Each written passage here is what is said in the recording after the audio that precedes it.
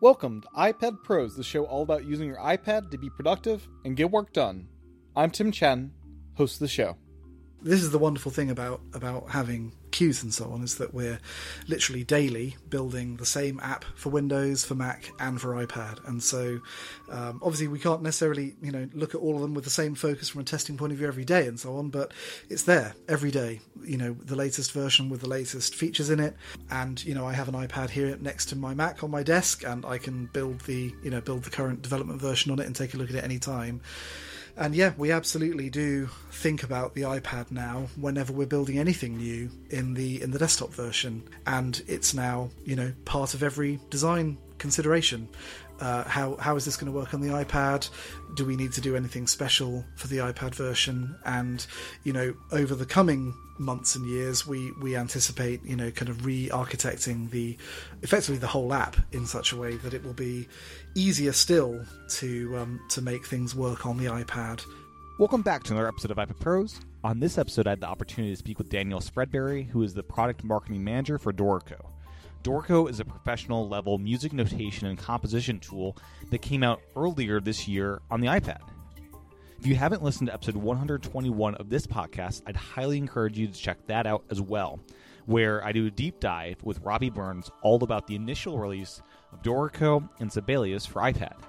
In this episode, we dive into a bunch of different topics related to Dorico and even chat a bit about Dorico 4 that is due out very soon here, which will be a simultaneous release for the iPad and Mac.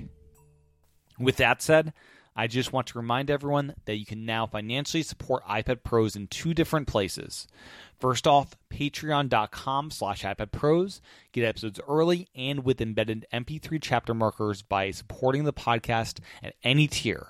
Bonus content is also available at the higher tiers. You can also now subscribe to iPad Pros in Apple Podcasts. Apple Podcasts is an all-inclusive single subscription, so you'll get all of the bonus content plus episodes early by subscribing to the show in Apple Podcasts. By default, subscriptions are monthly, but if you go into your subscription settings in the Settings app, you can switch it to a yearly plan.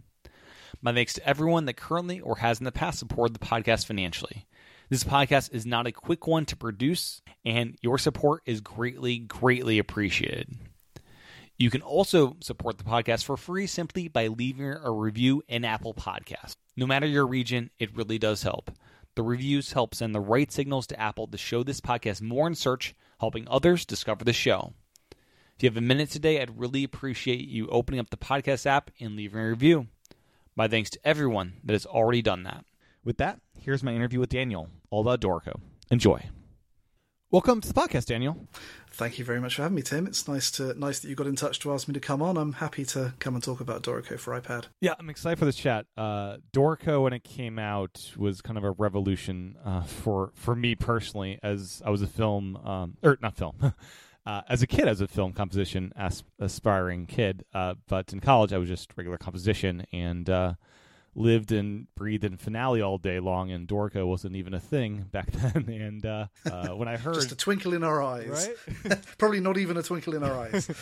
And then Dorico hit iPad. It's like, what's Dorico? Oh, it's like a full-feature desktop composition app for iPad. And it's been game-changing for me. I'm really pleased to hear that. I mean, it's when we started working on it, our big hope was that it would actually open up the application to a new group of users. Obviously, it's fantastic that we found so many of our desktop Dorico users are also very interested in using it on their iPads. I'm sure we'll talk a bit about that later on.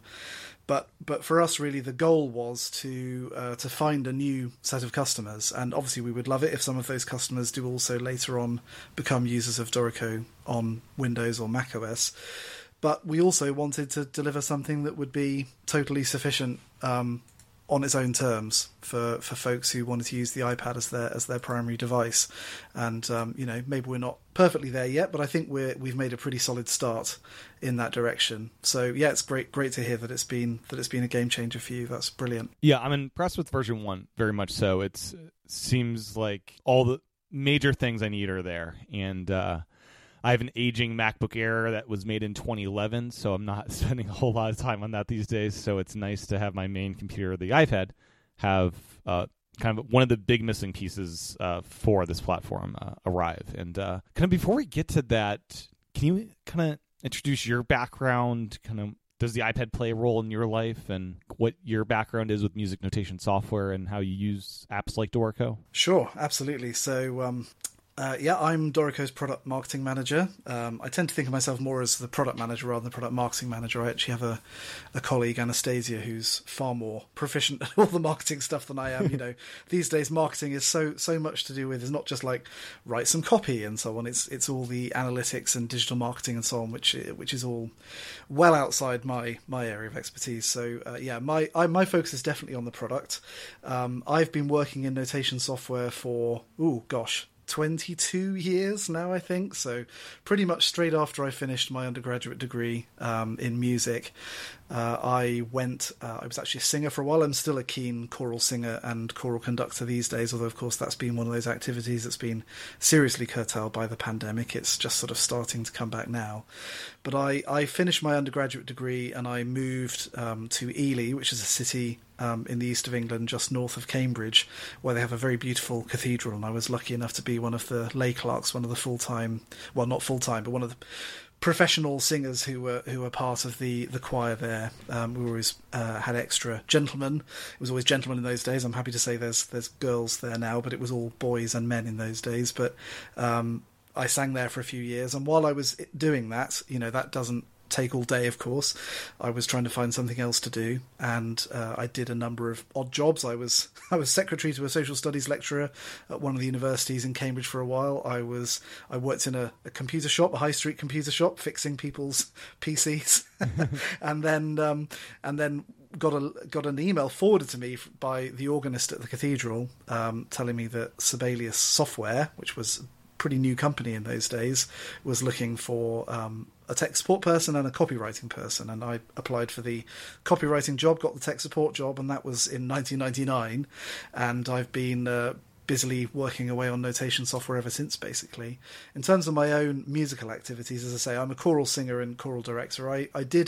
Because I did an undergraduate degree in music, I do compose and arrange, but not very much these days, to be honest. I do the odd bit here and there for my choir. I've been conducting the same chamber choir for a long old time, and I've done various bits and bobs with junior choirs and other things. So I've often need to write little bits and bobs, but I haven't written anything new seriously for a long time. I find that my creative energies these days go almost entirely into Dorico, which I've been working on since 2012, so that's nearly a decade now. So first sort of 13 years of my career I was working at Sibelius and went up through tech support, and then I was then responsible for writing the documentation, and then eventually the founders of the company, Ben and Jonathan Finn, kind of tapped me up to sort of train me up in product management, although we didn't call it that in those days, but I became the product manager for Sibelius around the time of Sibelius 3, and so I was then the lead kind of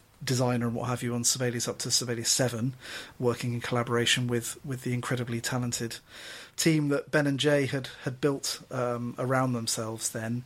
And then, of course, Sibelius was acquired by Avid in 2006, and we all hung around there for a long time after that, until finally in 2012 they gave us the heave-ho.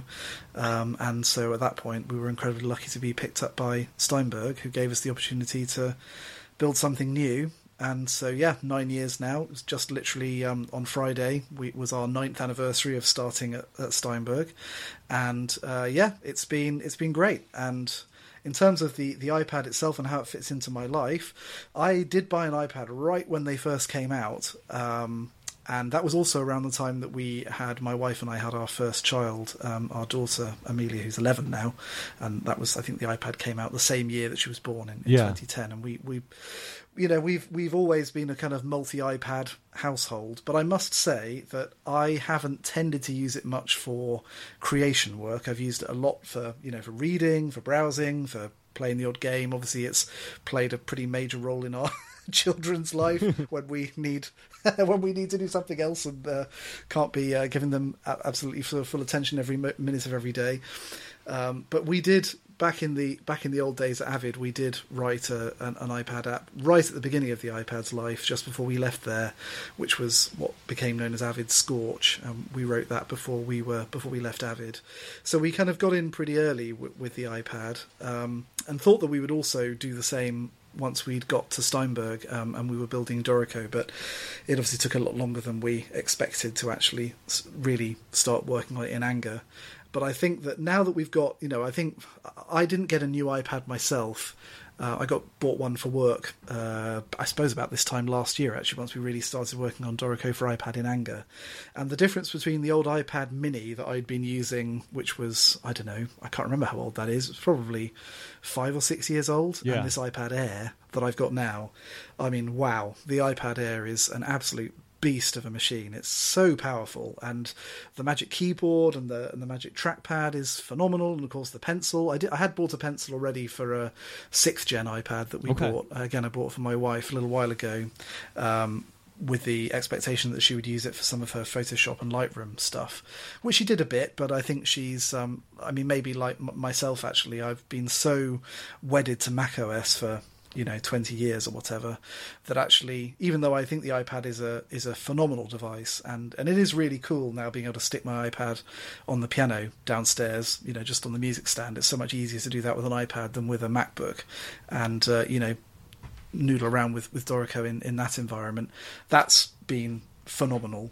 But I would say that still I'm still more of a Mac guy than an iPad guy. But arrayed around me on my desk here, I've got 3 Macs, 2 iPads. It's pretty silly, and a PC under the desk. So I kind of have no shortage of devices that I could be using at any given time. And I do still tend to gravitate towards the Mac, just because that's where Xcode is, and bigger displays and all the rest of it. But obviously the iPad is coming along so quickly.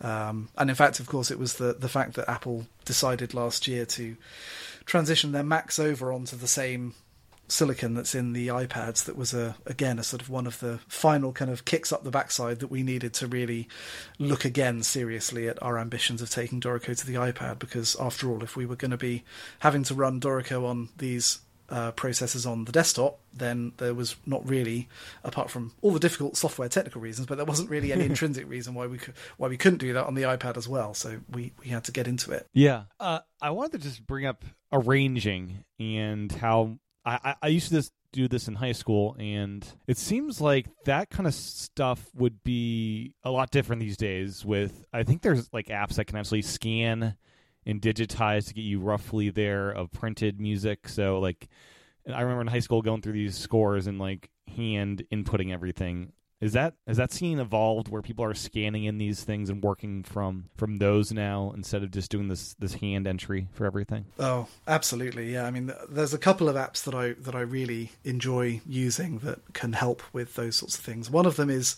PlayScore, which is developed by a chap actually in Cambridge, a gentleman by the name of Anthony Wilkes, and he's been working on optical music recognition as a problem, as it were, for 15, 16 years now. And originally he imagined that he was going to be working on that as a technology that he would then kind of license to other people. I think he has licensed it to a number of people. Yeah. But as a shop window, he made his own app, and it's phenomenal. It works like magic. You basically boot up the app, you hit the camera button, you take a photo of the page of music. It can obviously de-skew and all those other clever things that phones can do these days, or people can do with phone cameras to filter it and de-skew it and de-rotate it and all these things, and then literally seconds later you can be listening to that piece of music. And with PlayScore you can also export music XML. And the other app that's similar is, it's a bit more of a general purpose music app, and that's Music, which of course is a overall sheet music library app, but you can also now, with a feature called Live Scores in Music, you can take a photo, and again it's got, actually Music's one is kind of a different approach. It's kind of AI machine learning type approach, whereas Anthony's approach in PlayScore is kind of a bit more so-called traditional the approach that has been kind of academically pursued for a decade or more. So there's two different approaches. They have different strengths and weaknesses, but certainly, you don't need to input the music by hand anymore if you don't want to. And certainly, I think that the ability to just literally take a snap of a piece of music with your camera and then literally seconds later play it back is just phenomenal. Not only for arrangers, but for anybody who just wants to. It's just a way of bringing that sheet music to life in a way that obviously would have required you to be able to sight read it before, and that's really pretty cool. And again, it's just having these supercomputers in our pockets or on our desks is just we're living in the future, man. It's crazy. I know, right? How's the technology handle multiple parts? Like if it's a orchestral score, is it able to figure out this is a different instrument and different line? I imagine you might have to input what instrument it belongs to. Yes, I've only tried it for my own purposes with solo piano stuff and choral stuff, which it's done pretty well, to be honest, I must say. So I haven't really, I haven't pulled out any of my old study scores, like my old Brahms symphonies and so on, and whacked them in front of the camera. So I'm not 100% sure how it works, but I think in principle there's enough resolution there in terms of it being able to read all that stuff. A big page with lots of staves on it, it can read it fine. So I think it will probably work okay, but because I haven't personally had a need for anything more than, as I say, doing something for one of my various choral jobs, right? I haven't really needed to try it. But and I also do confess that I often will type something in by hand because I'm already sort of half arranging it by the time I get to the computer, if you know what I mean. Yeah. So I've already, I want to get the lyrics and the melody in, but I've probably already in my head started changing it from the original. So I don't often go all the way back to a piece of paper and kind of reproduce that first and then do it. But these tools are brilliant. They really are, and they get better and better. Of course, Music's one actually uses the data that that you provide to get better, whereas PlayScore kind of requires Anthony to make changes in his algorithms and so on. But both of them are advancing, and of course there are others too. I haven't used them recently, but Neurotron, who make Photoscore for the desktop, also make an app called Notate Me Now for the iPhone and I think the iPad, and that works. That can actually read handwritten music, for example, which neither of the other two try to do at the moment. So so there's plenty of opportunities to kind of get music in through the camera or through the pencil. I think one of the things that's coolest from our point of view about being on the iPad is that also the sort of the sharing mechanism that's sort of core to iOS means that it's those workflows that involve multiple apps, or even if they're from different manufacturers, it's just such a natural thing. It's like meat and drink to iPad users. They expect to be able to share something from one app to another, and for that app to be able to do something sensible with it. And so it's been really fun being able to actually participate directly in that ecosystem a little bit over the last few months. Right, like if you write your music in Dorico, you can send it to Fourscore and then perform it with that same tool. Exactly. Yeah. As I was thinking about the iPad, I wish the Apple Watch could talk directly to the iPad, so I could have like a metronome on my wrist that syncs with Fourscore in some way, but I don't think that's yet possible. Yes, I would certainly, from time to time, I would really find it useful to be able to have my watch tap me on the wrist, metronome styly. That would be handy. I wonder whether I've never looked in the Watch App Store. I wonder whether somebody's done that. I think there are standalone metronome apps, but it'd be really cool if you could sync it to where you are in the music, so kind of like adjust. Like a click track. Yeah, absolutely. Exactly, yeah, it sort of surprises me they haven't done that in Hollywood for their recording sessions and so on, because of course, those performers always have at least one ear covered by the headphones. They can hear the click track, and they could instead feel it through their wrists. With Dorico, we did a deep dive on this podcast with Robbie Burns a couple months ago. For those that haven't listened to that episode, can you kind of walk us through some of the fundamentals of Dorico? Like, who is this app for? What is your guys' approach to music notation that may be a bit different from the other solutions out there, that kind of stuff? Sure. So, I mean, like you say, Dorico is a music notation app, but I also like to think of it as a composition app. I think that right from the beginning when we started building Dorico, it was really important to us that it would be useful to people as a composing tool. I always use this same tired old analogy, so I apologise if people have heard me say this before. I'm going to say it again. Oh, my cat's just arrived.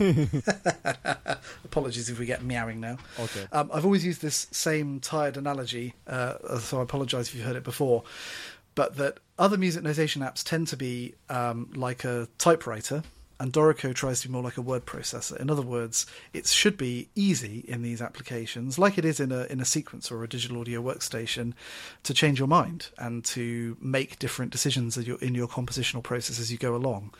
But actually, most of the existing notation programs are pretty rigid in their approach. Once the music goes in, it becomes fairly concrete. And so the big goal with Dorico right from the beginning was to make it a much more plastic application, in as much as the results should be mutable.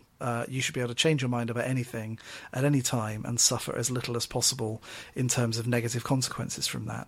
And so that actually poses some interesting design challenges for us as we're working on the app, because it needs to be possible for you to as I say, make any decision at any time effectively and have the app respond positively. So that led us to a fairly fundamentally different way of modeling music in the app than in other apps.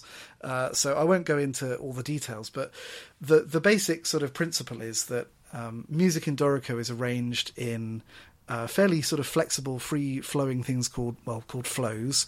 And flows themselves are made up of streams of music where it's kind of stored in the way that we listen to music. So it's all about note durations and their positions in time, rather than necessarily exactly where they are in the bar or even specifically how they should be notated. The idea being that you can kind of impose a rhythmic grid or a notational grid onto that music and have Dorico kind of transcribe it, really in the way that something like a sequencer will do when you play in live. But Dorico is actually doing that for everything that you input, whether you play it live, whether you click it in with the mouse. You know, when you choose a half note, for example, and you decide to input it, Dorico doesn't input a half note like Sibelius or Finale say would. Instead, it inputs a note that is a half note in duration, and then exactly how that note will appear will depend on exactly where it is in the metrical grid that you've assigned. You know, is it halfway through a 4/4 bar, in which case, you know, maybe it's allowed to appear as a half note, maybe it has to appear as two tied quarters, depending on what the rest of the rhythmic context of that bar is. And then imagine that decision being made for rhythm, and then make that decision for pitch, and make it for accidental spelling, and then make it for page layout, and then on and on and on. And so the idea is that basically Dorico is kind of like an assistant who understands your musical intention and is able to then turn it into legible, clear music notation, and in such a flexible way that you can remake that decision as many times as you like, and the result will always be legible and suitable for giving to a live musician to play from. The basic sort of idea being that the more the program is able to do for you automatically, as long as it's something that you would have chosen to do yourself, the better it is. The more efficient it's going to be for you, the quicker you're going to be able to get the result that you want. And I think that philosophy really does translate especially well to the iPad, because it feels like without all of the extra modalities, that, you know, obviously you can use an iPad with everything: MIDI keyboard, computer keyboard, external mouse, external display if you want, all this kind of stuff. But if you want to use the iPad on its own in order to produce a result, I think the closer that the software can get you to a legible, workable result without you really having to put in any of the hard work yourself, the better that's going to be. And I think that kind of core design of Dorico, that it should take your input and try and interpret it in a musical way and then produce something that is graphically as clear as possible, I think that really, really works on the iPad especially well, because it means that although if you subscribe to the iPad version, you can get at the graphical editing tools in engrave mode and so on, hopefully you almost never need them, because Dorico is making smart decisions about your inputs and turning it into beautiful sheet music automatically. Yeah, I remember back from Finale days, 2010 is when I kind of stopped writing for a while, and I remember if I'd enter, like, say a half note towards the end of a measure and there wasn't room for it, it would just mark that as red, like the color red, and I'd have to fix it because it was too long. With Dorico, just kind of, oh, let's move this to the other part, then the next measure, and it just all works out. Exactly. It really is, try to put as few barriers in your way. Trust that you know what you're doing as the arranger or the composer, and try to allow things that maybe don't make huge amounts of sense as a transitory state.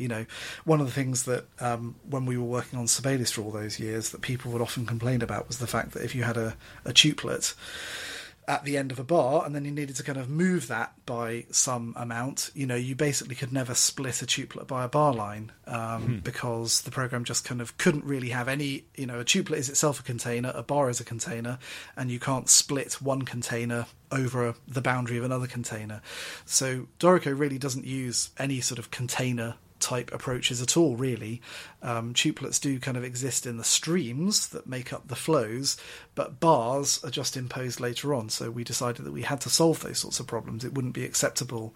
It would be too much of a barrier to this idea that you are, as the composer or the arranger, you're kind of in command of what the app should be doing.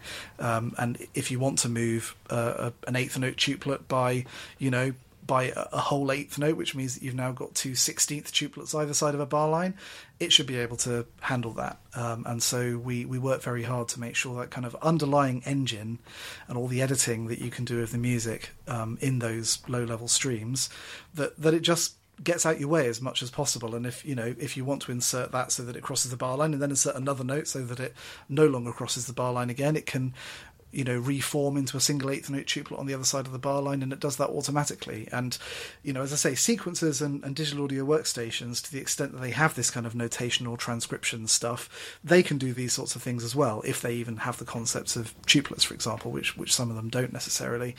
But there's never been a notation program that gives you beautiful publication quality results, but also gives you this kind of freedom in terms of how the music is actually malleable by you in the process of writing and arranging it. So it was something that took us years to do when we started working on Dorico, and so I think that's one of the nice things about having all of that investment kind of in the bank, as it were, is that when version 1 of this app comes out for iPad, of course it's actually more or less equivalent to version 3.5 of the desktop app. In fact, it's 3.5 plus some extra things that haven't appeared in the desktop version yet. Yeah. And so as an iPad user, you're actually benefiting from 8-9 years of development work rather than one. And so it's a pretty rich and mature environment even in version 1 on the iPad. And this kind of grid you talked about earlier, it's kind of really nice not to have to enter rests. Instead, you just enter where you want the notes on the grid, and it'll just put the rests in for you. And that kind of goes back to what you're talking about there with the flexibility. When your team started creating Dorico, you guys came from Sibelius, and they had the staff reduction there.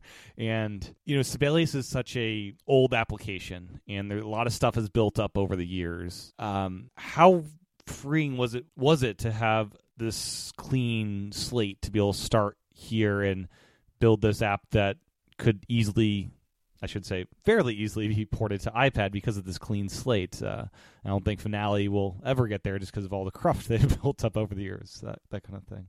Yeah, it's interesting, isn't it? I mean, I remember when the team at Finale did produce an iPad app for a brief sort of period of time, again, early on, kind of 2011, 2012.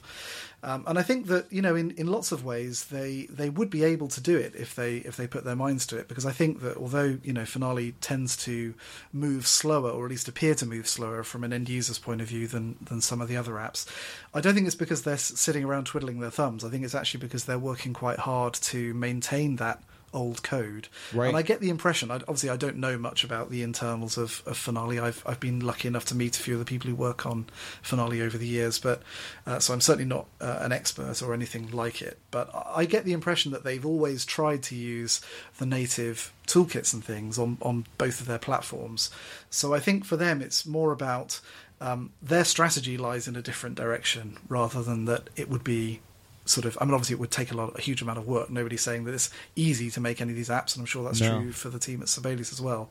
But I think that they've already identified that the web is where their their future lies. And again, it's sort of hard to disagree with that on the principle that, you know, something that you build for the web ought to be able to work on as many devices or more devices than something that you're building for Windows, Mac OS and iOS. So I think on one level, I think that's very smart. But to actually answer your question, which was it freeing to be able to kind of put down all the baggage that we had been sort of accumulating over years of working on Sibelius and start again? I mean, obviously yes, but also no. Yeah, because you guys have probably learned quite a bit over the years, and it's like, what do we actually need for a great just first experience, and from there build something else, you know, from there build the extra things. Exactly.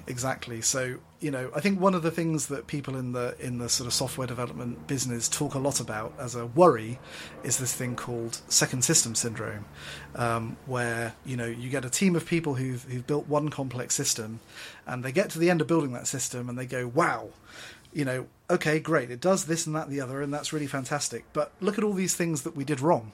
Next time, if we ever had to build this again, we should make sure that we don't make this mistake, we need to focus more in this area.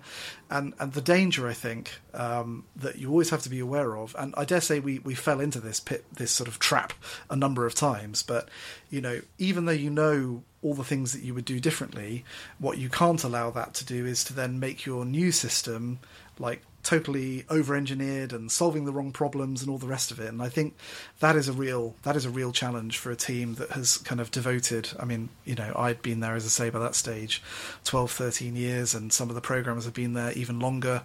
Graham, who's our sort of most senior developer in the team now, you know, he'd been at Sibelius for I think a year or maybe even 2 years before I got there. So, you know, these are people who've devoted huge amounts of their creative energy and their professional life to building these things, and then actually it's very daunting to then be, I mean, it's very exciting and a huge opportunity, and one that teams just don't get very often, because certainly if we'd stayed at Avid, there was no way that they were going to say a little bit later on, hey, you know, do you want to build something completely new? We'll just wait for 5 years while you go away and do that. You know, it just wasn't, that was never going to be a thing that would happen. Yeah.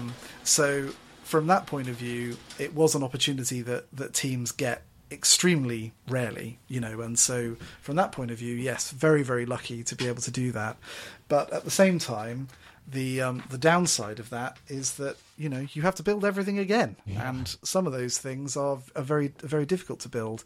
But I think that, you know, I do look back on the time that we spent early on when we were at Steinberg, you know, before we even had computers yet, you know, we just had some whiteboards in the temporary offices that we were in, and we could sit around as a team and sort of dream big in terms of what it was that we wanted to achieve, and the ways in which we could do things differently. And I found that even without really, I mean, obviously we knew a little bit before we left that we were going to be going to Steinberg, but we were very busy doing the things that we had to do to sort of hand over the stuff that we were leaving behind to the team who were taking it on. So it's not like we were all, you know, sitting around for a long time before we got there. But what was really interesting for me personally was that when we sat down in that circle with those chairs and those whiteboards, you know, in early November of 2012, a lot of what we've built since then was already there. You know, it was kind of like we had, in a funny kind of a way, been designing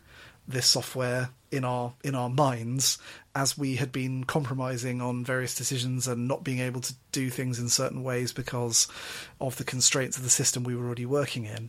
And what's been really exciting over the nearly decade since then is that, you know, I think the vision that we had has been pretty good. Obviously, we've had some course correction along the way. You know, everything changes in the space of 9 years. So if we'd, you know, imagined that the thing that we thought we were going to build in 2012 was exactly what we were still building in 2021, that would probably be a worry, because it would mean that we weren't taking into account the changes of musicians' lives and technology and all the rest of it.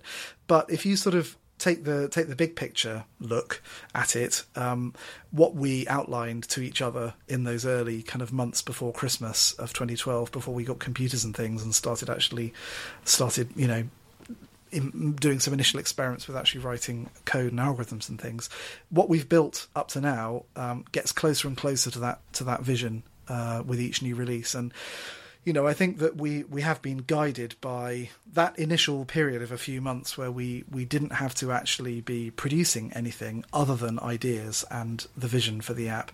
They've really, really stood us in good stead, because as a group, we were able to really, really get united around one set of ideas about how this app was going to be built and what it would mean for our eventual users. So yeah, I mean, what an amazing opportunity we were given by Steinberg. I'll always be grateful to them for that, and I hope that we are paying them back with the product that we're building for them. Yeah. So what kind of things has the team been able to add over the years? You're now at 3.5. What have been the big kind of milestone additions to the app since it initially came out?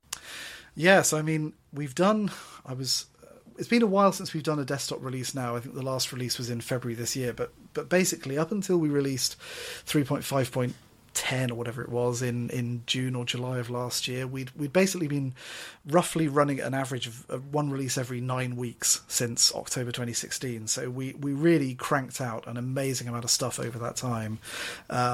And, obviously version 1 was very much focused around this idea about the core workflow, this fact that Dorico thinks about music in a very different way. You've got this concept of flows, the fact that the music is very malleable and very flexible. Obviously we included already the play mode, which is sort of sequencer style view. And also we had our frames view, our engrave mode with all the graphics frames and text frames and music frames that again build some of those features of a desktop publishing app. So it was all that was kind of the overall application framework. And then, over the course... Let me interrupt just a moment. With the play mode, you guys are in the same company as Cubasis. Did you guys get any help code-wise with the play mode being like a little Cubasis within Dorico, or is that completely different code that you're just inspired by that look? Yeah, it's completely different code. We do try to share things, both in both directions, as it were. If there's stuff that we write that can be useful to other teams, we try to share it, and vice versa. But although play mode, you're right, it does look a bit like Cubasis, and especially on the iPad, it looks very much like Cubasis. And we definitely, when we came to doing the iPad version, and that was kind of like, if you like, it's play mode version 2, as it were, because we'd already built play mode in the desktop version, years ago. And when we did the iPad version, we had felt for a while that play mode, I mean, it's one of those things where in that summer of 2016, before the first version came out, there were, that was the tough summer in that early period where we had to make some decisions that if we'd still had, a clock that was maybe ticking, but not ticking with urgency down towards a deadline, we would have done a bit differently. And play mode is one of those things where we had a prototype that was decent, but was a prototype, and that prototype basically then ended up being play mode for the next 4 years. And so one of the things that we really wanted to do when we started working on the iPad version was to we knew that people who were familiar with obviously those kinds of editing operations from sequences and so on, they found Dorico's play mode pretty clunky, and missing a lot of the kind of quality of life things and affordances that you get in a nice mature piano roll editor and what have you. So when we started working on the iPad version, we knew that certainly the current play mode, even technically, wasn't really going to work on the iPad. So if we were going to maintain that aspect of the app on the new platform, that was one of the things that we really needed to work on. And in fact, I would say that play mode and the mixer are the things that actually we worked on the most for the iPad version in terms of actually writing stuff from scratch. We had to use a new audio engine. We've never built an audio engine ourselves for any of our apps. So for Dorico on the desktop, we use the Cubase audio engine, which the team in Hamburg worked very hard on, kind of pulling all of the UI stuff off it and giving it to us in a way that we can consume it within Dorico. And the Cubasis team then also did the same job for us with the iPad version. So the desktop version of Dorico uses Cubase for its engine, and the iPad version uses Cubasis for its engine, which is great, and we're very fortunate. But all of the UI that we've built, even though we were certainly inspired by Cubasis, because of course Cubasis has been on the App Store for nearly a decade now, and so that experience of using that piano roll editor and that sort of overview page has been honed by tens of thousands of users' feedback over the years. So it certainly seemed to us that we wanted to benefit as much as we could from the hard work in terms of user experience that had gone in there. And certainly when we actually, we did sit down and try to work out from first principles, right? So when you're doing things like lengthening a note or changing the pitch of a note or whatever in a piano roll editor, how would that be most naturally done with a touch interface? And what we found was that Cubasis had just kind of cracked it. Basically, all of that stuff was just great on Cubasis, and so we definitely used that as an inspiration. But even though we're using a lot of Cubase's engine code, all of the UI code is actually completely rebuilt from scratch for Dorico. Okay, something I would love to see one day with Dorico, as far as the mixer, is using the mixer as a way to kind of perform just a rudimentary dynamics run of your music, where you're mixing. Absolutely. And it translates up. You could even use like a piano pedal to, like, when you're compressing that over Bluetooth, it tells the mixer, don't make this crescendo or decrescendo, just like, have this invisible for a second so it can blast up when I release the pedal to a new dynamic kind of thing. Yeah, definitely. I mean, I think automation, even though, Dorico has, on the iPad at the moment right now, of course, only has the main piano roll editor and the velocity editor, but in the next version we'll obviously be reintroducing the continuous controller editor as well. And so automation, in as much as, if you've got a rotary controller or a fader on a MIDI device, you can record that automation by just recording, but I agree it would be really tremendous to be able to map a software fader to a controller and then kind of ride that in real time and then have that recorded as either directly as a channel volume thing if you really want to do that and you want to automate the output in the mixer, but I think also as a means of effectively kind of a software fader or rotary control, like we have a software keyboard, basically, so that you could do that on screen without needing an external device. So yes, I hope in the future we'll absolutely build some features like that, which will be both on the desktop version and on the iPad version. So what other big things were added to the app over the years? I know film scoring mode is something in the Pro version today. I'm not sure what other big things were added over the years. Yeah, so that was, the video feature was something we added pretty early. We added that in version 2 of Dorico on the desktop. And it was, again, we just had this opportunity where Cubase already, of course, has video support. It has soundtrack support, audio track support, and so on. So it was one of those things where the team in Hamburg were re-engineering the video engine, moving to a new kind of build of the engine and so on. And that was a good opportunity for us to grab hold of it and use it in Dorico. So that was one of the big features of Dorico 2. Dorico 3's big feature was condensing, which is a pretty unique feature. No other software really has anything quite like condensing. And so what's condensing? Is that a chemical process? But what we mean by that is that if you imagine that you've got a score for a reasonably large ensemble, where you've got multiple people playing similar instruments, so you've got, say, 4 horns or 3 trumpets or 4 saxophones, whatever it might be, then oftentimes when conductors read from those scores, they would prefer to see what you might call a French score or a short score, where music for individual players is kind of splatted down together onto a smaller number of staves. So your 4 horns might be on 2 staves, for example, horns 1 and 3 and 2 and 4, or maybe even all 4 horns on 1 stave if they're playing in unison, for example. And likewise, 3 trumpets might be 2 trumpets on 1 stave and a third on another stave, and this kind of thing.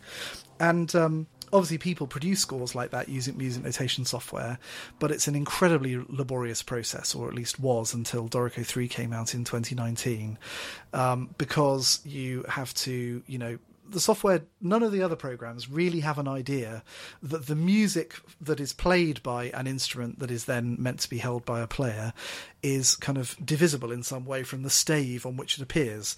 Whereas in Dorico, the stave on which the music appears is a kind of, again, it's like bar lines. It's a transitory thing. It's calculated fairly late on. So because of the way that Dorico thinks about music, we can have these separate streams of music for your 4 horns, for example, and then when we actually come to lay the music out, we can then decide, well, actually, let's put the music for in this particular passage on this system, say, on this page, let's put the music for horns 1 and 2 on this stave and 3 and 4 on this stave, and we can then figure out whether or not the music can be shown in unison, or whether it requires rhythmic unison, but the notes are actually, 2 note heads to a stem, or whether it really needs to be written with independent voices, stems up and stems down, as long as the lower player doesn't cross over the higher player, and this kind of thing.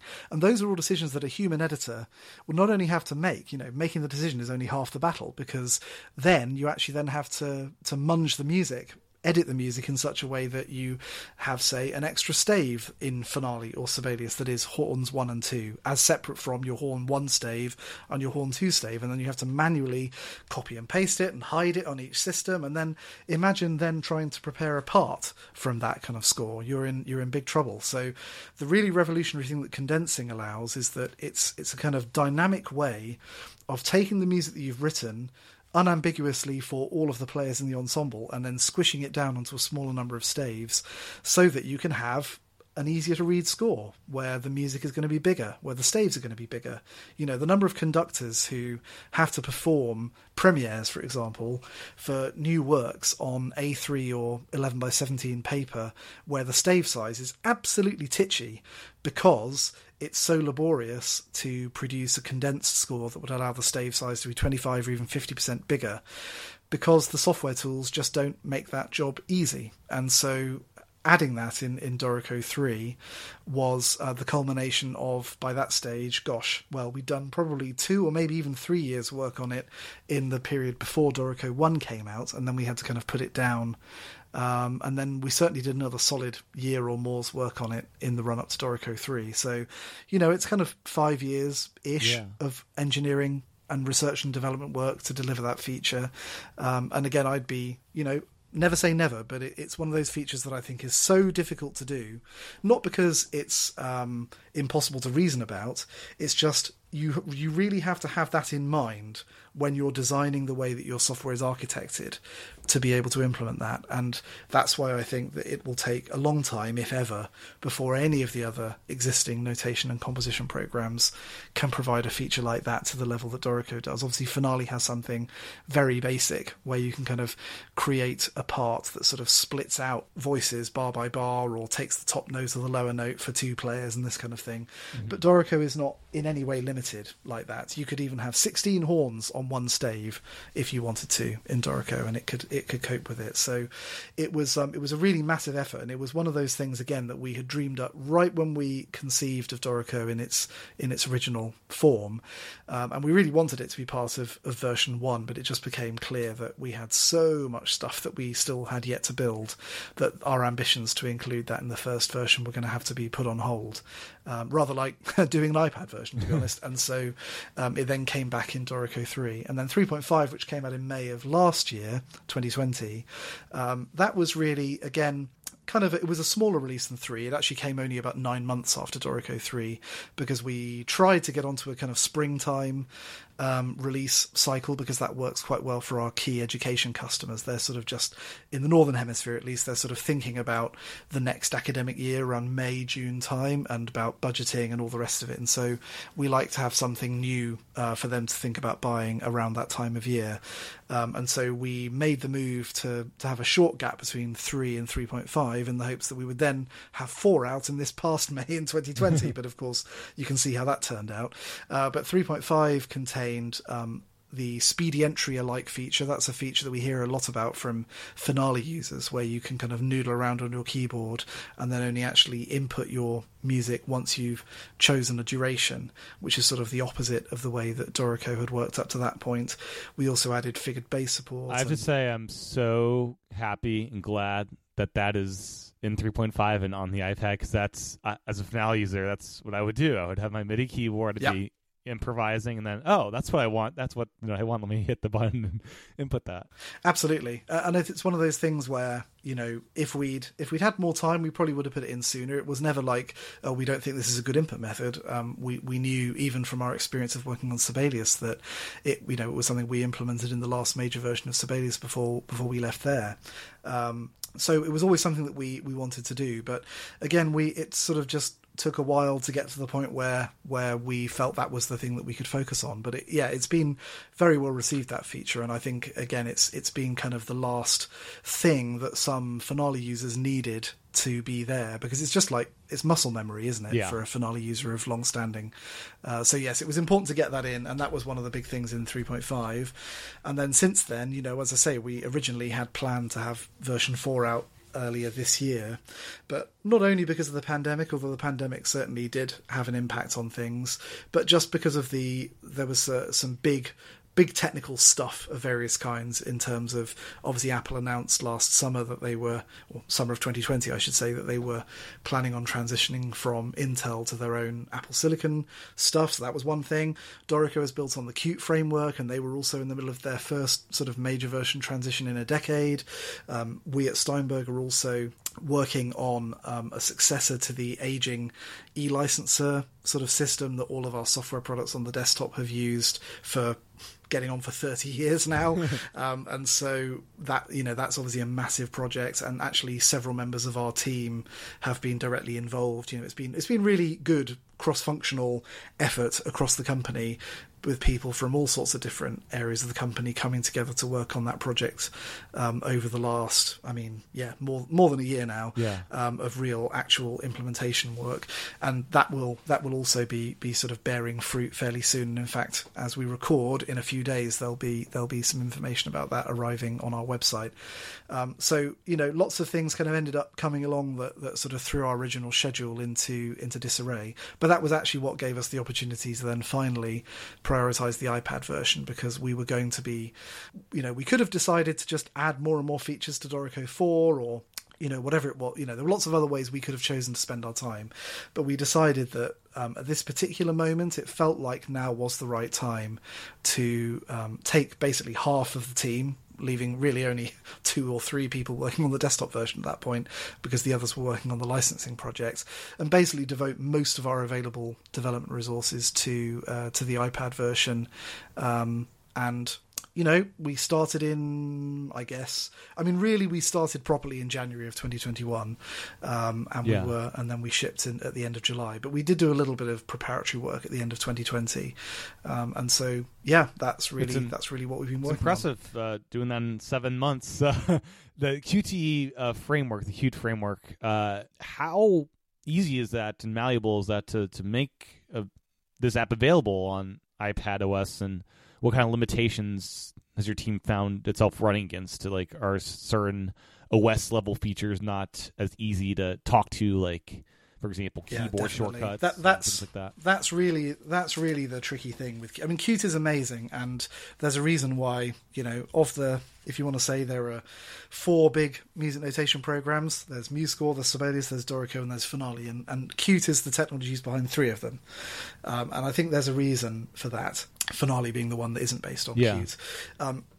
If you're a relatively small team trying to build a rich, sophisticated document-based cross-platform application, and you don't want to build everything multiple times, or spend most of your development time on building a framework to make that possible, Qt is really the only game in town. And so it's wonderful, it's powerful, it's obviously itself the product of decades of work by teams of various, it's had various kind of corporate overlords over the years, but it's been pretty continuously worked on since the 90s, and it's great, it's really, really good. But the downside of any cross-platform application framework is that you are then, if you then want to get at the particular capabilities of any of the target platforms, if the team building the framework haven't chosen to make a sort of a wrapper, an API that allows you to get at those system level things, it's not there. It's simply not there. Yeah. So, there's a whole bunch of things that Qt doesn't allow you to do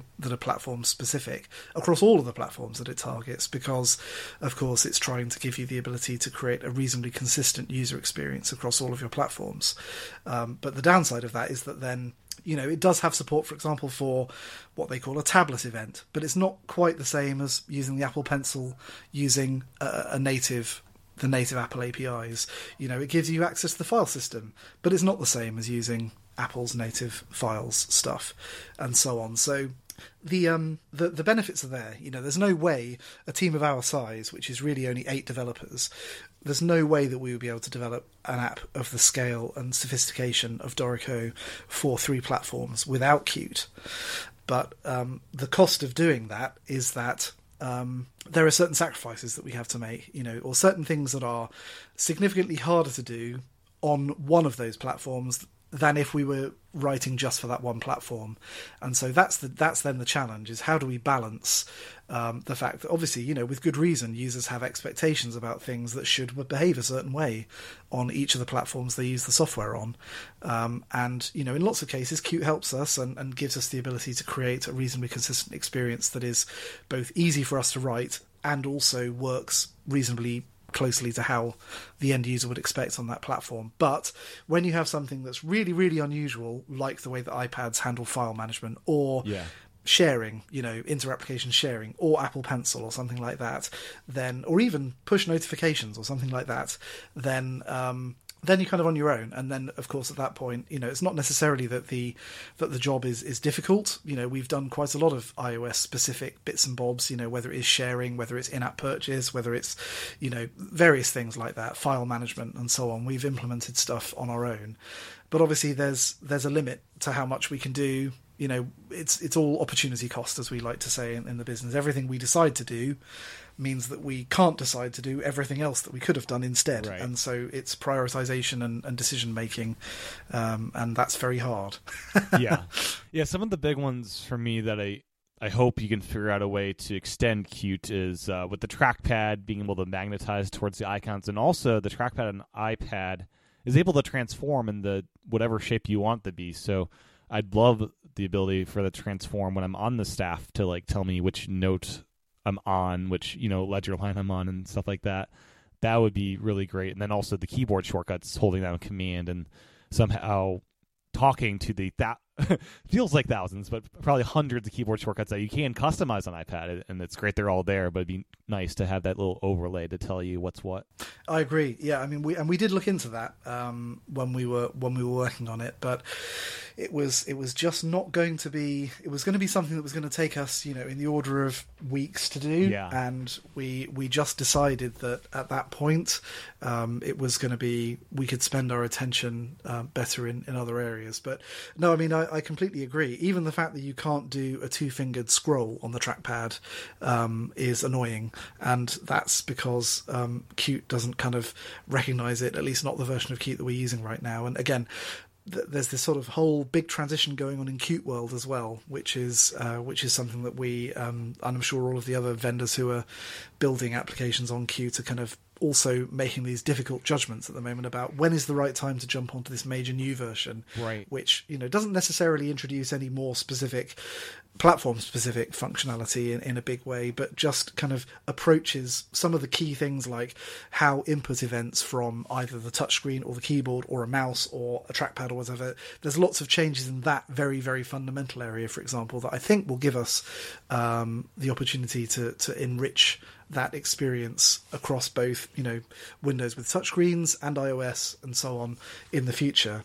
But it's as the saying goes, I guess you have this saying in the States as well, you can't make an omelette without breaking some eggs. And so these things are never a straightforward upgrade, if you want to move to a major new version of anything. And it's just as true for those of us building software as it is for end users who are deciding whether to upgrade to, the next big version of Word or Photoshop or whatever.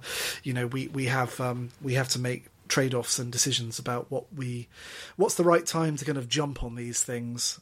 So, I mean, the thing that I always say to our customers is, well, luckily that wasn't the last version we'll ever release. Of course, one day that may well be true, but right now it definitely isn't true. So there will be, future versions of Dorico for iPad, and each new version will, try to add valuable new stuff, whether it ends up being tilted more in favor of, app functionality versus sort of platform support stuff will remain to be seen. But, we definitely expect to be spending time on trying to improve the iPad-iness of the iPad version as we go along. Yeah. So with engraving mode, I'm curious where you see the potential of this mode as far as its free form nature of what it could allow. I'm remembering back to high school, college. I did a lot of avant-garde kind of composition where I'd have this like a 5-tip nib, like a staff nib that you dip in ink. Yep. And I Nice. would do things like have thicker lines on my staff for indicating dynamics, and I'd even have like circular staves and stuff like that. Is that something that one day could happen with Engrave Mode, doing these kind of like more avant-garde kind of outputs? I mean, I definitely think that one of the areas where Dorico is kind of weak right now is that it's pretty cool with notation up to about 1940, I would say. and then when you get all of the mid-century people who were really kind of blowing apart that sort of centuries-old convention of notation, and musique concrète and tape and graphical scores and Cage and Ives and all these people who really, I know Ives is a bit earlier than that, but you know what I mean, all those people who really started to break apart the the sort of hegemony of how notated music has looked. Dorico's pretty good up until you get to that kind of period, and then it sort of peters out a bit. And the way that I always like to think about this is that if we had an app that was incredible at doing curvy staves but couldn't draw beams, for example, then we wouldn't have a particularly useful app. Nope. And so it's about sort of targeting. Again, I sort of think of it as like if you imagine time on the horizontal axis and then kind of the frequency of particular notations on the vertical axis, there's a big splodge in the middle that goes from about 1550 to about 1950, let's say, where the sort of notational language is pretty common. And if you go back before 1550, you've got all sorts of lovely things to do with prolations and isorhythms and black and white notation and neumes and all this kind of stuff. And if you go after 1950, you've got cutaway scores and graphical scores and randomness and Lutoslavsky frames and Adez's partial tuplets and all these wonderful things, right? Yeah. And so obviously over time we want Dorico to be able to be hopefully just as well suited to Mozart squarely around end of the 18th century or beginning of the 19th as it is to doing Masho or something, as it is doing Berio or Lutoslavsky or someone like that, so but it's going to take time to build all those things out. Whether we'll ever get to the point where you can have totally freeform circular staves and things, I don't know. I mean, on one level, it's about how general purpose can we make, because if you have a circular stave, then you basically need to be able to rotate any graphical element. Right. And, for example, drawing a beam at that point becomes not drawing a filled path of straight lines, it becomes drawing a filled path of curves. And so, well, that's not that difficult for a computer to do. Maybe not, but of course it's difficult for us to write totally general purpose algorithms that can produce completely free results that would be trivial for you to produce with a pen, and even a little bit time consuming to do with a dedicated drawing program like Illustrator or Affinity Designer or something. Right. But for us to then do something that still maintains some semantic understanding of the music but gives you that total level of graphical freedom, it seems like a pretty tall order. And I'm not saying we would never do it, but I think that there's plenty of stuff that we can do that is a bit more conventional, like, for example, frame notation, like cutaway staves, like the ability to change the number and the thickness of stave lines on the fly and this kind of thing, that would open up a lot of possibilities for expression. Yeah. But without going all the way towards making somehow Dorico this magical drawing program that also right. is incredibly great at engraving music. Yeah. I'm not sure there's many tools that could do that kind of freeformness that I'm looking for. And I'd imagine Apple Pencil could be an interesting tool for engraving mode for some of these more interesting concepts of music. Yes, I think so too. I think one of the big challenges with Apple Pencil is that if you're not going to use it for handwriting the music itself, what are you going to use it for? Right. And I found handwriting music with Apple Pencil just slower, even if it's an accurate translation. The apps that do it and do it well, it's still, I don't prefer doing it that way. I much rather use Apple Pencil for the cleanup process of, let me add dynamics and articulations with the pencil and have it smartly add those to what's on the page. Yeah, I think I agree with you there, to be honest. And I've tried a number of the different apps that are out there that, purport to do handwriting stuff. And of course, I have great admiration for the effort and the work that goes into all of those. But for me personally, they just don't work.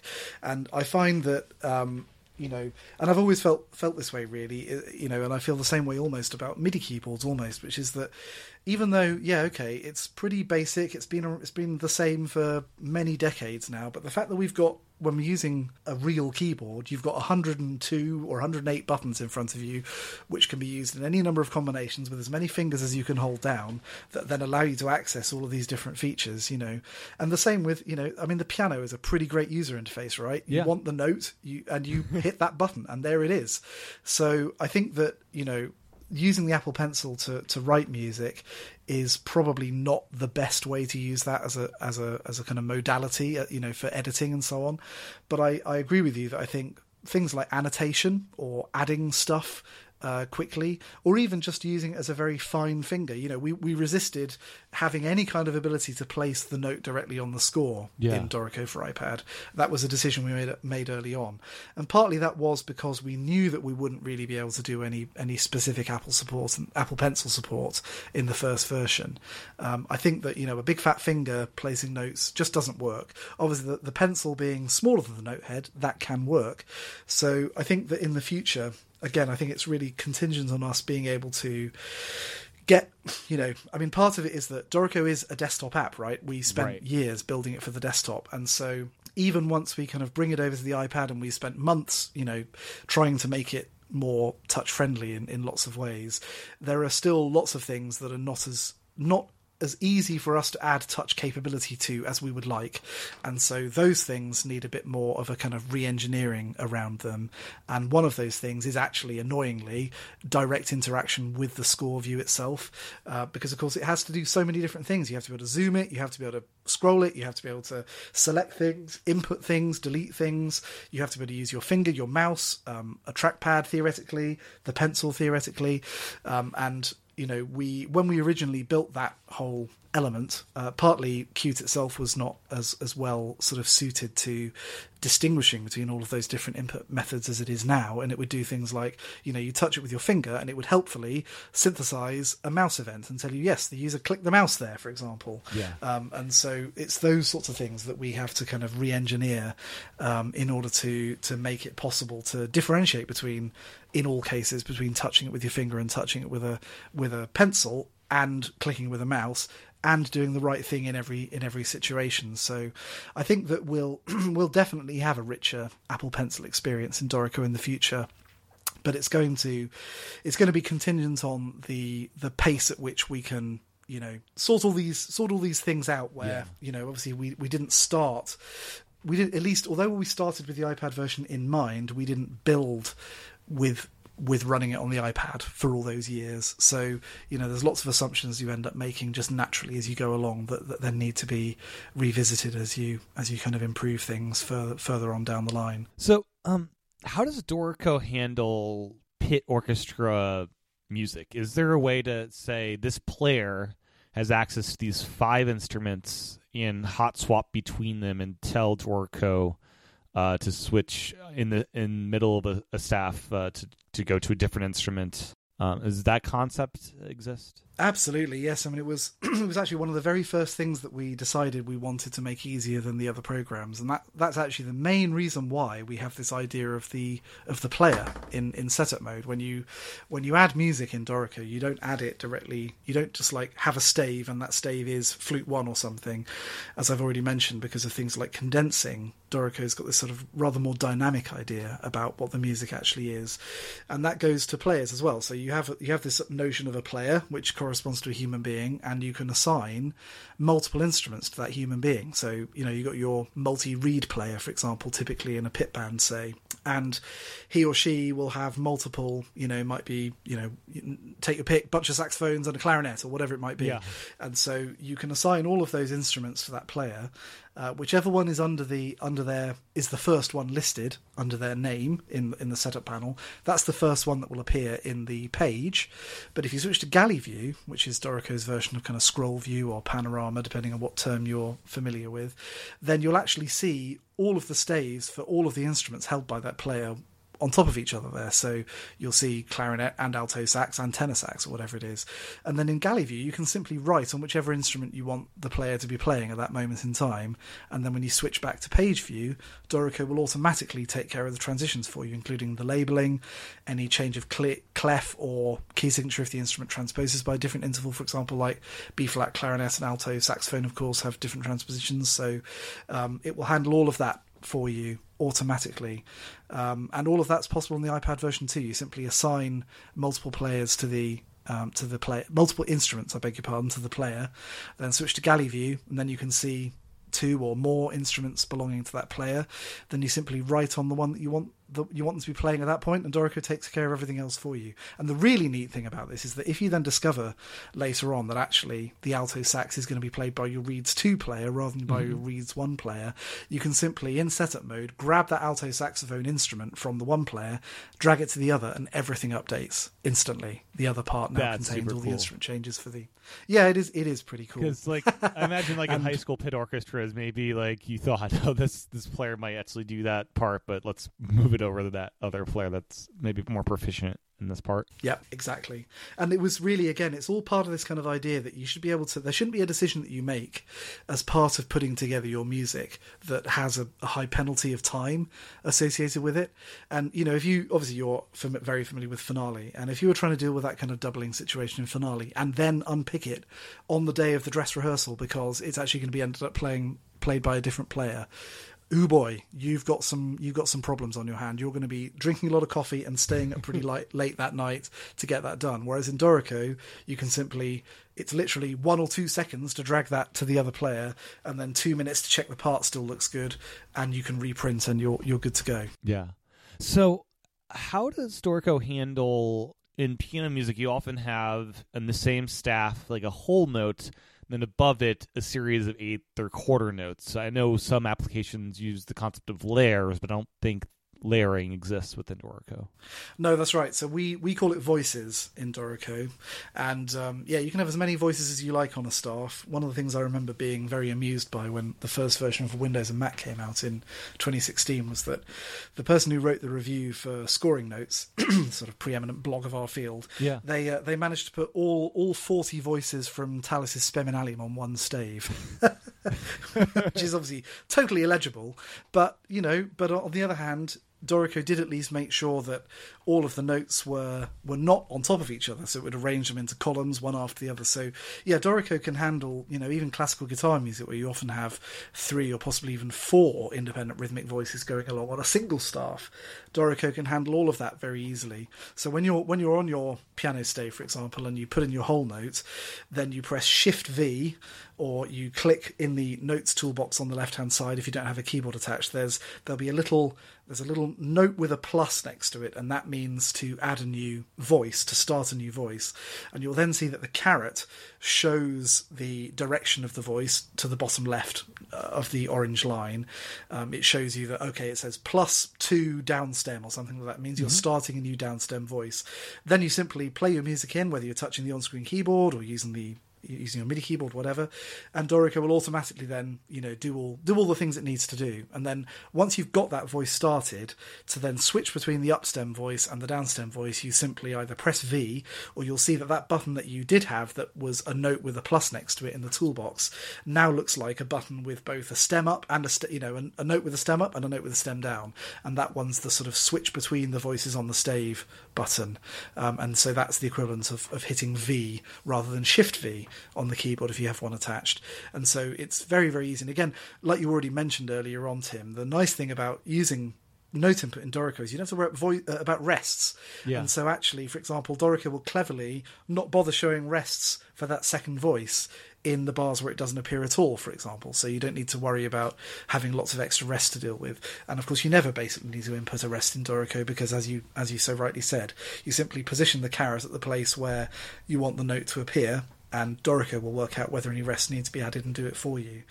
But it is worth saying that sometimes, of course, when you're doing, like, if you're doing, say, a short choral score or something, you might normally be writing, say, soprano and alto on one stave, and you're normally writing it in one voice. But then, say, the altos have a passing note, and you just want to show a pair of eighth notes for that third beat of the bar or something. In that case, Dorico will, by default, pad the rest of the bar with rests for that downstem alto beat that you've got there. And so in that situation, you can then select, you can do it either one of two ways. You can either select the rests themselves that you don't want to appear, and on the iPad you open the little contextual menu that's in the secondary toolbar, the little dot button on the secondary toolbar, and then you can choose remove rests from in there. Or you can use the properties panel instead, which some people prefer to do, and you can basically say that first note in the alto, the downstem one, that one starts the voice, which means that any rests before that will be removed, and then that second note you can say that it ends the voice, and then any rests after that note in that voice will be hidden from that point. And then as soon as you then start that voice later on again, then of course Dorico then feels free to start adding rests at that point again.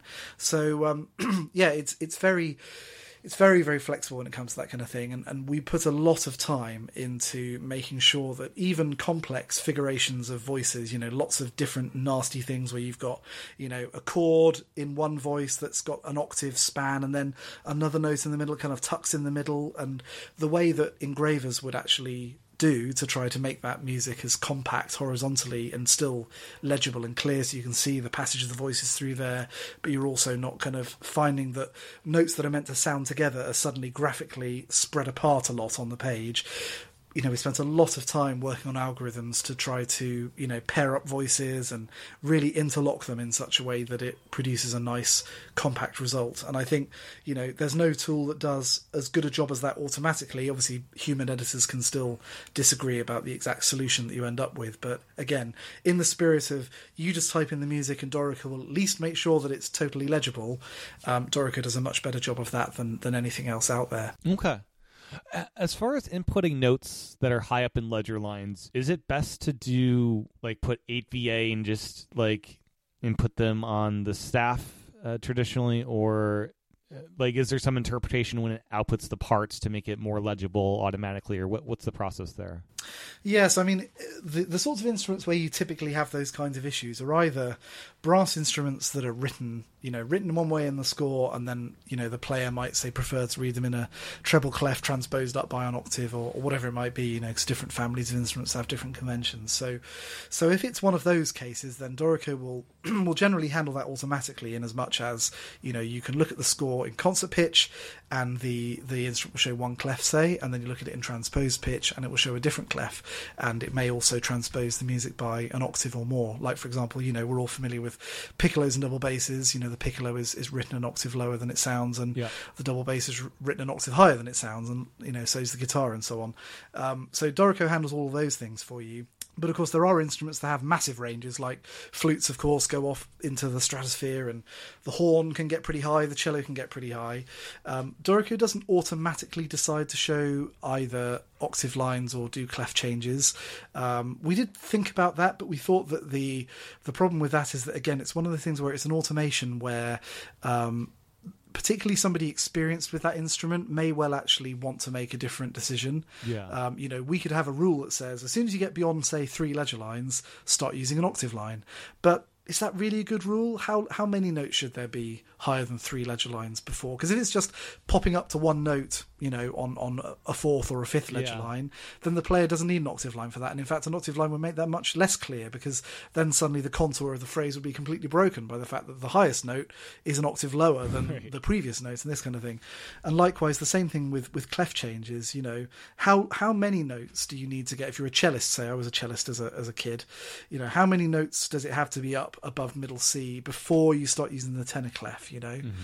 Which only after all moves things down by a couple of stave positions anyway. So we don't do anything automatic in those areas, but we do provide reasonably detailed tools so that if, for example, that the player is going to want to see one thing, but the conductor or the person, managing the ensemble, the MD or whatever, wants to see something different, then there are pretty good tools for choosing things either to appear only when you're in transpose pitch rather than concert pitch, or only in the part layout versus the full score. So you've got a lot of control, but Dorico doesn't second guess. As I've said a couple of times, it's important for us that we automate the things that you definitely would do yourself. But as soon as you start getting into those sorts of things, there's a lot of, even considering, for example, the age of the performer, it might well be that, say, a beginning cellist might be able to find his or her way up the fingerboard into fourth position, reading the bass clef, but not be able to read that same music if it was written in the tenor clef because they haven't encountered it yet. So there would be a lot of considerations that would have to go into, when to use an octave line, when to make a clef change. So we tend to just say, do you know what? We don't know the best answer to that, so we'll leave that up to you, the end users, to decide. Yeah. So Dorico is available free on iPad with 4 staffs, and there's also a subscription. I think it's $4 monthly or $40 a year, which is super reasonably priced. Have you guys considered in the coming years, not right away, but in the coming years, like a pro subscription where you would figure out a way to have film scoring mode in there and doing some of the things that most people probably don't need, but a more advanced level? Yeah, we definitely would like to. We said when we released the iPad version that we would obviously have to see how it goes. Firstly, Steinberg's never done even though we've had Cubasis and a number of other apps out in the App Store for many years, we've never done a subscription pricing thing before, not for a whole app. There are some things, add-on services like VST Connect and so on, that you can have for Cubase that are on a pay-as-you-go kind of basis, but we've never done subscription pricing for an app before. And obviously we want to see, what kind of take-up there is for it. If we were to add another kind of pro-level subscription, we're definitely open to it, but we'd obviously need to then be making sure that we're delivering that amount of value to the end user as well. And so a lot of the things that are, quite... There's so much stuff in Dorico Pro, for example, that isn't in the iPad version at the moment, whether it's the advanced stuff in engrave mode, whether it's condensing, whether it's video, as you mentioned, Tim. There's a lot of features there, and some of those are, basically UI problem, like the engrave mode stuff to do with frames and so on. It's really about making sure that we have good workflows, and these, I think, these are opportunities for us to improve the desktop version too, for example.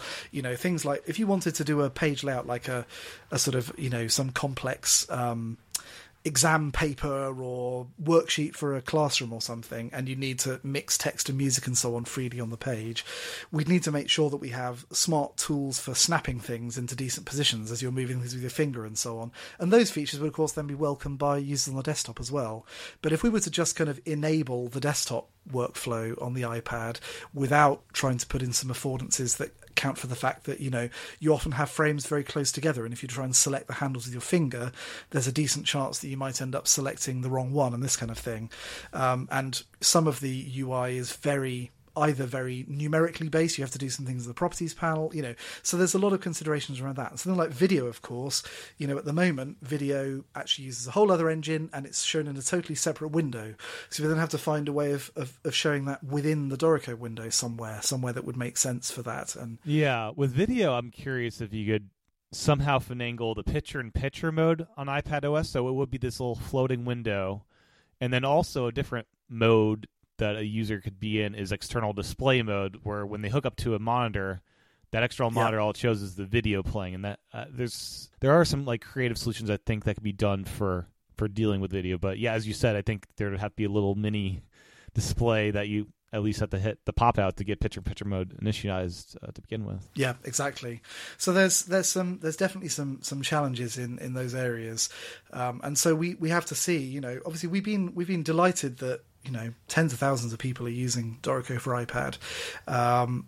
Perhaps not as many people as we would ideally like as subscribing yet, and we will be adding some more functionality. When we bring out Dorico 4 relatively soon, that will also be accompanied by a new iPad version, and lots of the new features that we are including in Dorico 4 will, where it makes sense, they'll make their way over to the iPad. Some of them will be free, some of them will be in the subscription version, and we obviously hope that we'll pick up some more subscribers as we go along. What I will say is the people who are subscribing so far, they tend to stick around, which is really, really good. So the people for whom the app is kind of sticky, as it were, where they're actually using it often and they're getting value out of it, they tend to stick around in the few months that of data we've got so far, which is wonderful. But we to make those kind of big investments in unlocking that Pro functionality and kind of rebuilding it so that it would be really useful to users on the iPad, we need to make sure that we're putting our limited resources in the right area, because at the end of the day, although Steinberg is a wonderful company to work for, they do nevertheless have certain expectations about, we should make some money in this kind of thing. And, one of the challenges that we always thought about putting software on the iPad was that obviously we couldn't just sell it on a one-off basis like Dorico is on the desktop, because there's very, very few apps that are at all, used by large audiences. I know there are, there's medical apps for people in the medical profession, there's apps for people in the aviation industry and so on that are, sort of secret apps that are priced well outside what you or I might ever look at. But, musicians on the whole, then if they've got the choice of using, say, Notion for $15 or, Sibelius for a few dollars a month or whatever, if we were to come in and stick our app up there and say, even say StaffPad, which I think is a bargain at 90 euros or $90, whatever it is. But, that's obviously one of the most pricey apps on the entire store. And we wanted to really try to open up, in particular to students, to young people. We want, my kids, their first experience of computing was on an iPad. It wasn't on a computer, and I'm sure that's true for millions of children in us awful post-capitalist rich Western countries and so on. But there's lots and lots of kids whose first exposure to computing will be on that platform, and we would really like them to be able to experience Dorico on that platform. So trying to pitch where the product is in terms of who's it really for, and how high can you go in it, in terms of, could a professional who would currently be using Dorico Pro on the desktop, could they really use just their iPad and get their job done?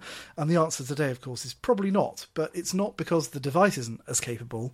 It's because we would need to really make a concerted effort to say, do you know what? We think parity between these two apps is not only achievable technically, which it is, given enough effort, but is going to pay off enough in terms of the revenues that we'll see as a result of spending all that time and money building it, that would make it worth our while and worth our users' while.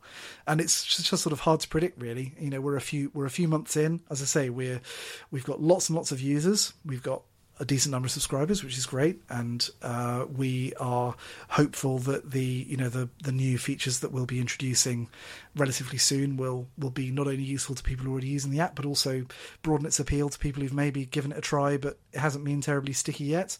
And it's very early days. Dorico's been on the market on the desktop for 5 years now, and for 5 months on the iPad. So we're at a very, very early stage, but we're committed to it. It's not like we're going to reduce our focus on it. We see it as now our third platform alongside macOS and Windows, and we hope that we'll be able to really build on what we've delivered so far in a way that will eventually hopefully take it towards the feature set of Dorico Pro.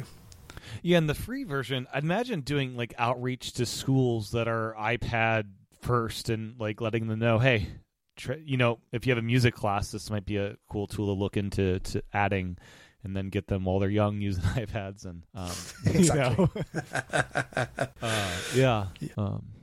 And it's great to hear that with Dorico 4, a lot of those features will also come to iPad. So that was a question I had. Like, as far as development, it sounds like going forward, it will be all the platforms are kind of being advanced at the same time. Absolutely, yeah. So we're building. This is the wonderful thing about having queues and so on, is that we're literally daily building the same app for Windows, for Mac, and for iPad. And so obviously we can't necessarily look at all of them with the same focus from a testing point of view every day and so on, but it's there every day, the latest version with the latest features in it. And I have an iPad here next to my Mac on my desk, and I can build the current development version on it and take a look at it any time.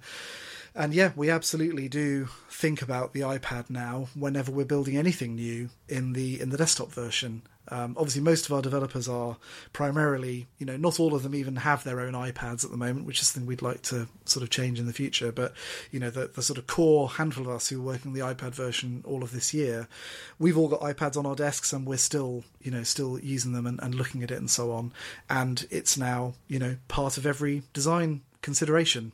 How is this going to work on the iPad? Do we need to do anything special for the iPad version? And over the coming months and years, we anticipate kind of re-architecting effectively the whole app in such a way that it will be easier still to make things work on the iPad.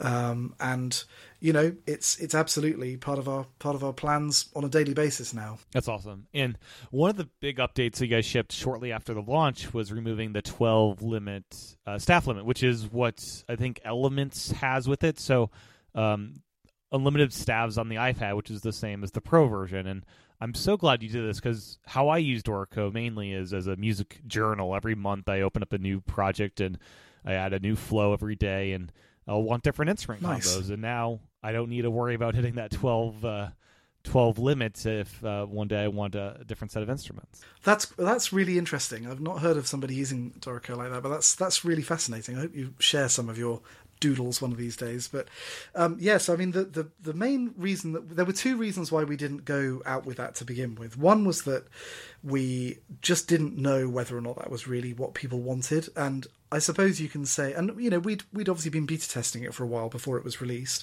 and we'd had a certain amount of feedback from our beta testers about, but they were all Dorico users already. All those beta testers were people, I think with that exception, pretty much all of them were people, maybe one or two hadn't used Dorico, but the vast majority of them certainly were Dorico users. And so one of the things that they would naturally expect to be able to do is take their big orchestral projects they'd done on the desktop version and put it on the iPad. But we didn't really have in mind that would be a major use case, because you couldn't use the same sounds, and obviously the fact that the iPad is somewhat more constrained in terms of the maximum amount of RAM that you can use, and we were also worried that really big scores might cause older iPads in particular just could crash because the memory usage of the score was sufficient that the OS would shut it down. And the second thing was that we were sort of not quite sure how we should pitch it in terms of what should the capabilities be. Is it confusing if it's different from Elements? If we're sort of saying that the iPad version with a subscription is roughly equivalent to Elements, whereas without a subscription it's roughly equivalent to SE. But then once we released it, and of course we were it was the main bit of feedback we got basically, because that early adopter bunch of users was naturally people who were already using Dorico. And what was really interesting about that was that it then actually gave us an opportunity to sit back, and we had some, we sort of got together and had some long chats about what does the player limit really mean? Like, what is the point of the player limit? And we had to really question ourselves about whether we were putting the player limit in because we were worried about making the cheaper versions of the app too functional, and so therefore cannibalizing sales of the big app, or because we didn't have a clear enough, and I think in the end what we decided was we didn't have a clear enough idea about what the customer was actually wanting to do with those products. And so it really forced a bit of introspection, and we spent, we'd already sort of started having these conversations before the app was released. And then the sort of deluge of feedback we got in the days immediately after the release really sort of reinforced this sense. And in fact, we'll be making some changes to Dorico Elements as well as a result of that. When Dorico 4 comes out, Dorico Elements will also be gaining the engrave mode that Dorico for iPad has. And it will also be gaining a higher play limit. So actually you'll be able to do 24 players in Dorico Elements. We decided not to make it completely unlimited because we think that there's a sort of practical limit to the kinds of scores that you can create with Elements if you don't have features like divising and condensing and so on. But we thought, well, do you know what? There's really no reason why somebody shouldn't be able to do a really good musical theatre score, for example, or a really good big band score, or small high school concert band score, for example, with Elements. And are we really saying that we don't want those users to be able to complete those projects? Mm-hmm. I think we're not saying that. So if we're not saying that, then we ought to make those products more functional. And so that's what we've decided to do. And so the natural way to do it on the iPad was, rather than put any limit in, just say, hey, it's unlimited, but you're still at the mercy of the RAM limit for the time being.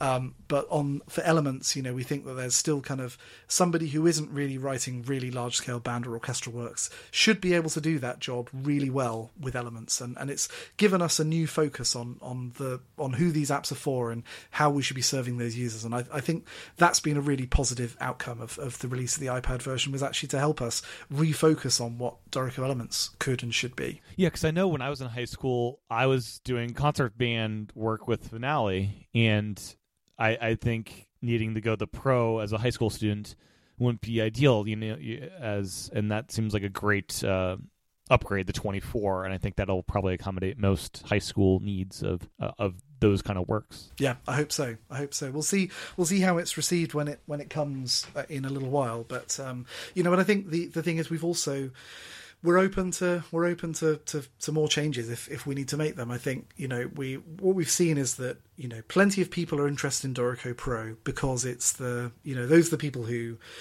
for whatever reason, they can get a good discount on a crossgrade or an education price or whatever. They can make that work, and they want to have the thing they know is at the top of the tree.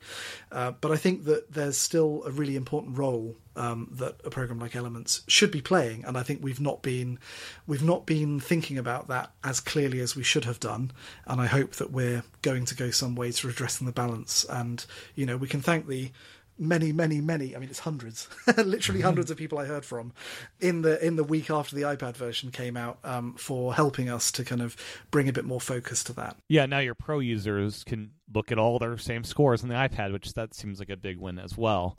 Definitely. So with the RAM limit, something iPadOS 15 introduced was you did the developer basically asking Apple for an entitlement for up to, I think, 12 gigabytes of RAM if you have one of those fancy 1 terabyte iPad Pros with the M1 chip.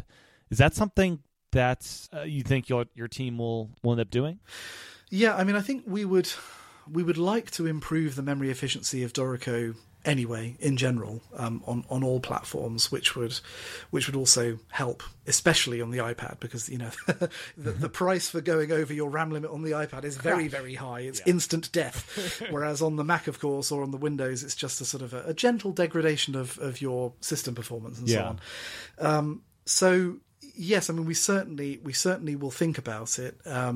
I think that at the moment, on my iPad Air, I'm able to open pretty big scores, but I think that what will be challenging is as and when people. I've got a couple of audio units that I use, like a piano and so on, that I use with Dorico on my iPad.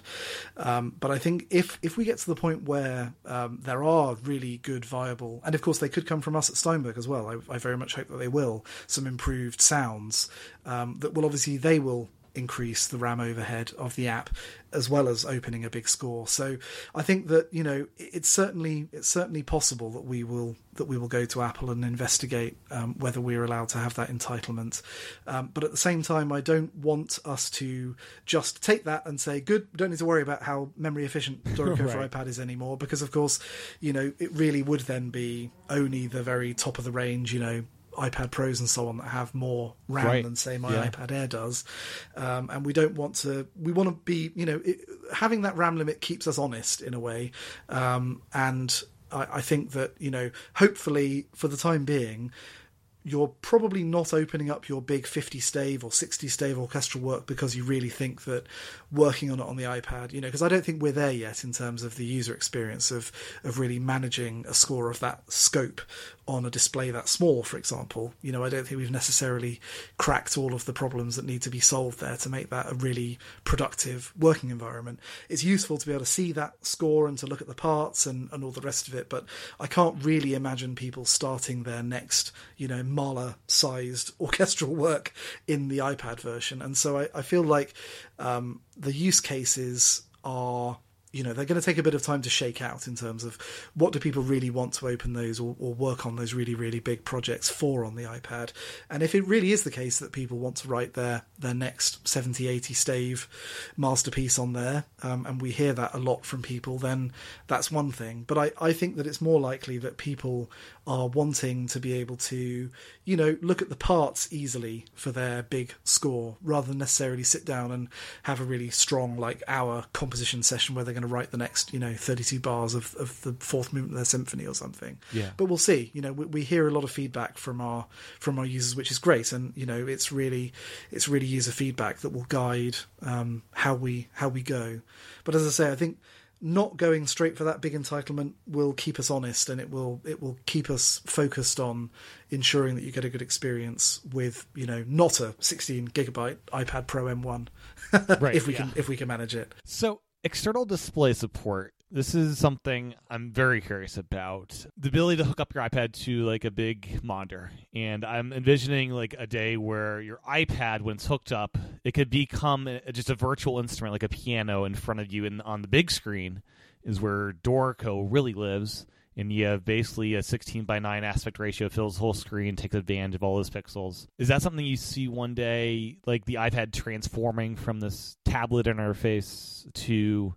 like you're basically at a desktop with the touchscreen in front of you to do touchy things, Yeah, it's really interesting, isn't it? I mean, I think I don't know how easy that will be for us to do in the near term, because we don't have direct access to all of Apple's nifty APIs for these things, But I think that it's certainly an intriguing prospect, isn't it? Because I think one of the things that we've also talked about in the past is, what would it be like to use the iPad as a companion to using the software on the desktop anyway? Like what if we use the iPad as a kind of second screen experience, like you say, either for an on-screen instrument or maybe for contextual help or for the mixer or something like that. Yeah, I think there are some very intriguing possibilities for either bringing the iPad in as a complement to the desktop, or as you say, driving an external display from an iPad. I think that the possibilities will be governed by what's practical for us to do. But I dare say there's plenty of GPU grunt inside today's iPads to drive a big 4K display with a totally independent set of things than what you're seeing on the built-in screen, and it'll just be a question of how practical it is for us to be able to access all that power.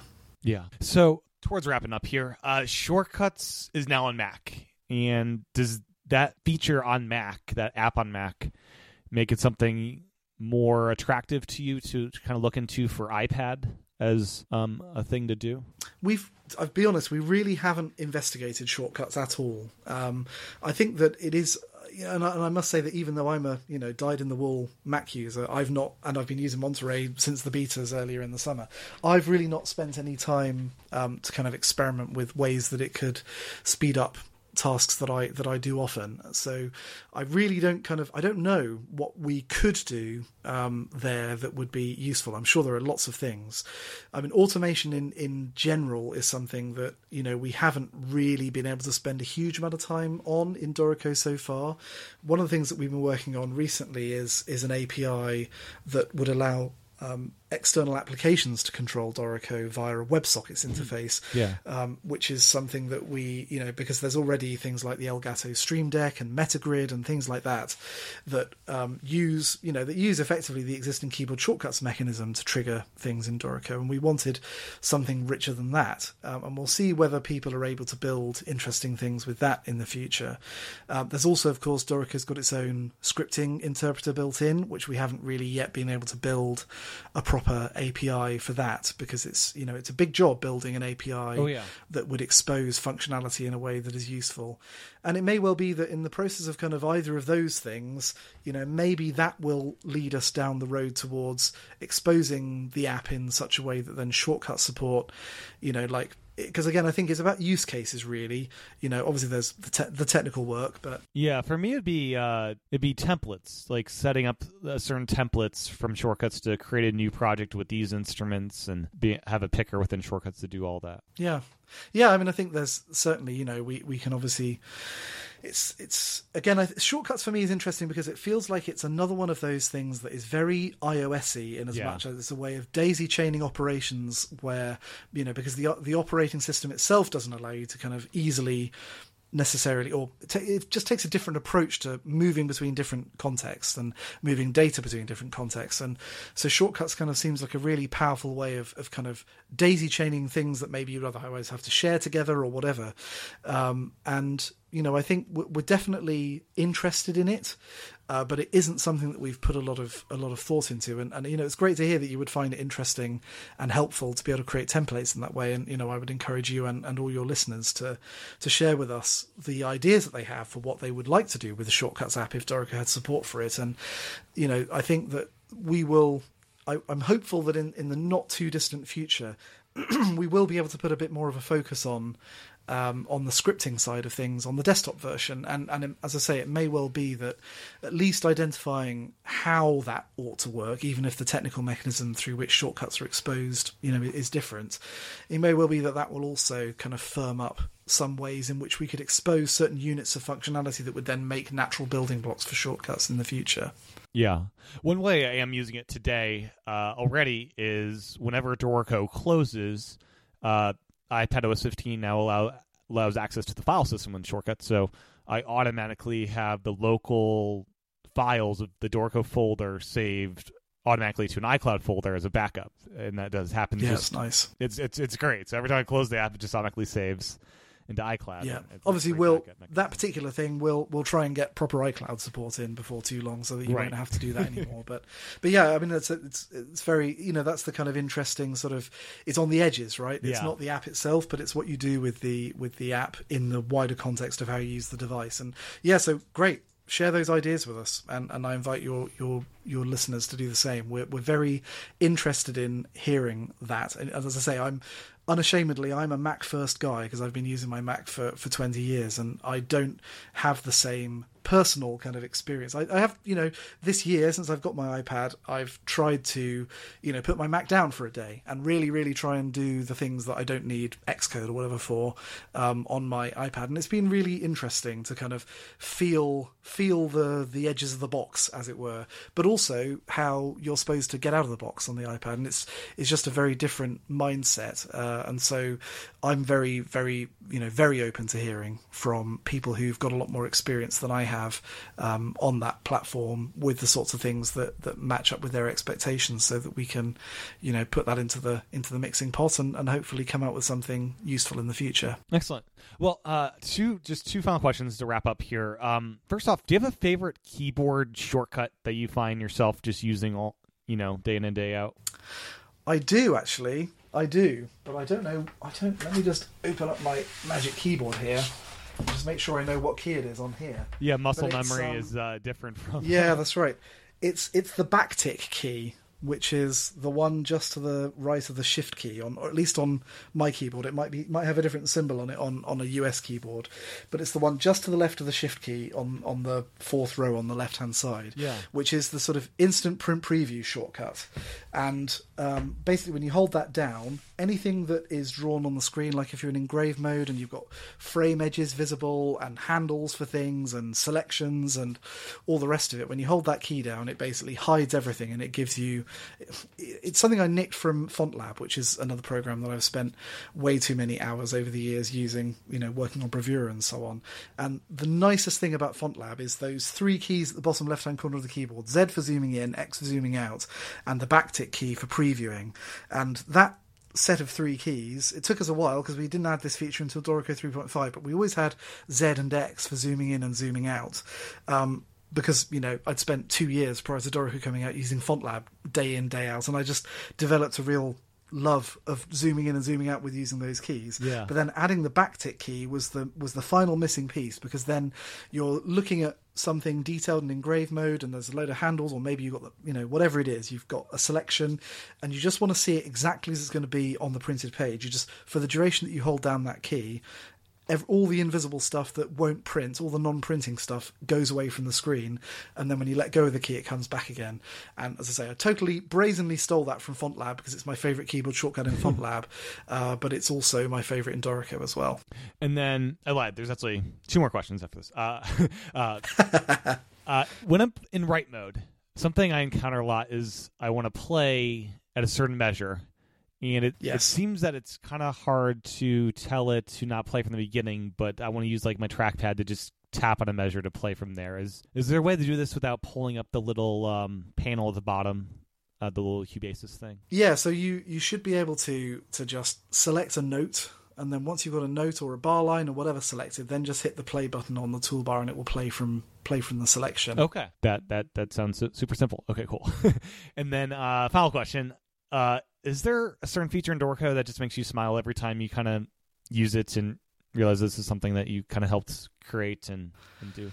Oh gosh, I mean, there's so many actually. I mean, one of the nicest things about working on Dorico is that I work with such clever people. You know, we can sit around as a group and talk about these, you know, really sort of elaborate ideas for how something could work and how that could be useful to musicians and so on who are using the software, and then to sort of day by day see that take shape, and then actually to then be able to use it. I just think it's phenomenal, and I think the thing that gives me consistently the most pleasure in Dorico is actually popovers, which is the little kind of. And it's we use the word popover in Dorico to mean something different than iOS means for popover. Of course, in iOS, it's kind of anything like a share sheet or a little semi-modal dialogue that pops up and then you do something and then you tap away and it closes or whatever. But for us, we kind of stole that term and totally changed its meaning for Dorico to mean a little texty thing that pops up when you trigger a keyboard shortcut that allows you to create more or less anything in Dorico by just typing a simple, you know, sort of text representation of it. And you know, it was driven by originally a desire to basically make it possible on the desktop version to do everything with the keyboard and to use the mouse as little as possible. And there are some things coming in Dorico 4 in the Shift-I popover, which is the sort of, we used to call it the add intervals popover, which is why it had the shortcut I. I love this popover, by the way. I use this all the time. Yeah, it's pretty great. And, you know, it's really, really nifty to be able to do things like do Shift-I and then 3, 5, flat 7, return, and it builds you, you know, sort of a bunch of major 7 chords, dominant 7th chords on top of your notes that are there, you know, in one go and so on. But some of the things that my colleague Michael has built over the last, I mean, they were actually sort of included by accident in the first iPad version. We took them out again. But there's a whole load of really, really cool musical transformation features that are coming in Dorico 4, which will also be in Dorico for iPad, that you can access via the Shift-I popover, and they are delightful. They, I won't spoil the surprise any more than that, but just to say that, you know, there's also other ways of accessing them via dialogues and so on. You'll be able to get at them via the context menu on the secondary toolbar, but you can just open the Shift-I popover, and there are so many ingenious things that you can type into there that will transform the music in various very, very interesting and useful ways. And that does really give me a lot of delight when I use it. So popovers in general, but the Shift-I popover in particular, I think it's kind of like the Swiss Army knife of Dorico, and it's really, really cool, and it's only going to get considerably cooler in Dorico 4. That's great to hear. Anything else about Dorico that we haven't covered that you'd like to before we wrap it up? Gosh, I don't think so. I mean, you know me, I could talk all day and all night about Dorico, but it's probably best that you shut me up, really. Yeah. So where can people find more information about Dorico? Great. Yes, so if you want to find out about Dorico, the best place is just to go to dorico.com. That will take you to the main product page on the Dorico website, on the Steinberg website. You can find from there a special trial download page. There's all sorts of feature comparisons, there's videos, there's all sorts of stuff, so that's where you should start. If you want to find out more particularly about the iPad version, you can either just go to the App Store and search for Dorico, or you could go to, in your browser, you can go to dorico.com/iPad. That will take you to a special page that has some extra tutorial sort of content and shows you the iPad version in particular. I would also recommend that you check out our YouTube channel, which is at youtube.com/Dorico. There's so many really, really useful videos on there. And my final recommendation would be to follow us on social media, either on Twitter at Dorico Official or on Instagram at Dorico, because particularly on there, every week on Tuesday, my colleague Anthony, who works on a lot of the, well, I mean, his day job, as it were, is to do all the user experience and user interface stuff in Dorico on all platforms. But he's also the chap who's done all of the amazing work on our YouTube channel and does all of the tutorial videos. And every single Tuesday, almost every single Tuesday, he does a little 1 minute long tip video called Tips Tuesday, which we post on our social media, and they're all actually archived as well on the Dorico blog, which you can find at blog.dorico.com, and there's now 150 of them. The last several months have been focused around the iPad version, and so there's 30-ish minutes of really, really helpful, just little tiny, here's how to do a single task in Dorico for iPad videos. They're really, really good. And my very, very last thing that I will say is, if you have any feedback about Dorico, or if you want to talk to other Dorico users, or you want to get the attention of us in the development team, you can find us on social media, but by far the best place is to come to the forum. I'm on there every day of the year, come rain or shine, Christmas Day included, because because I don't well, yes, let's not go into why I'm on there on Christmas Day, but anyway, I am often to be found there. Christmas Day, New Year's Day, my birthday, you name it, I'm there.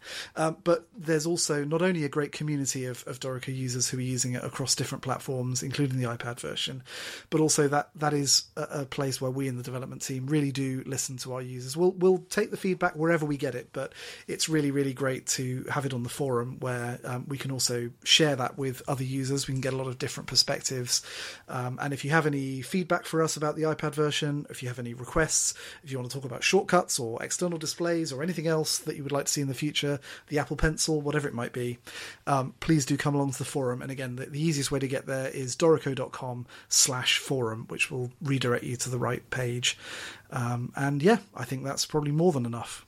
Excellent. And yeah, those 1 minute tip videos have been fantastic. I'm watching those as they go through my timeline. And when I first got into Dorico, I was watching those old YouTube videos about the Mac app, because it is like the desktop app on iPad. So a lot of that stuff translates super well for just knowing how to use Dorico in general. Absolutely, yeah. And obviously we what we will do as we kind of come back, and we'll come back around and refresh some of those older videos, partly because the app is so much richer and more more functional than it was. Like there's an old series on note input that doesn't take into account half of the amazingly cool things you can do with note input, including, of course, our favorite Shift-I popover. Yeah.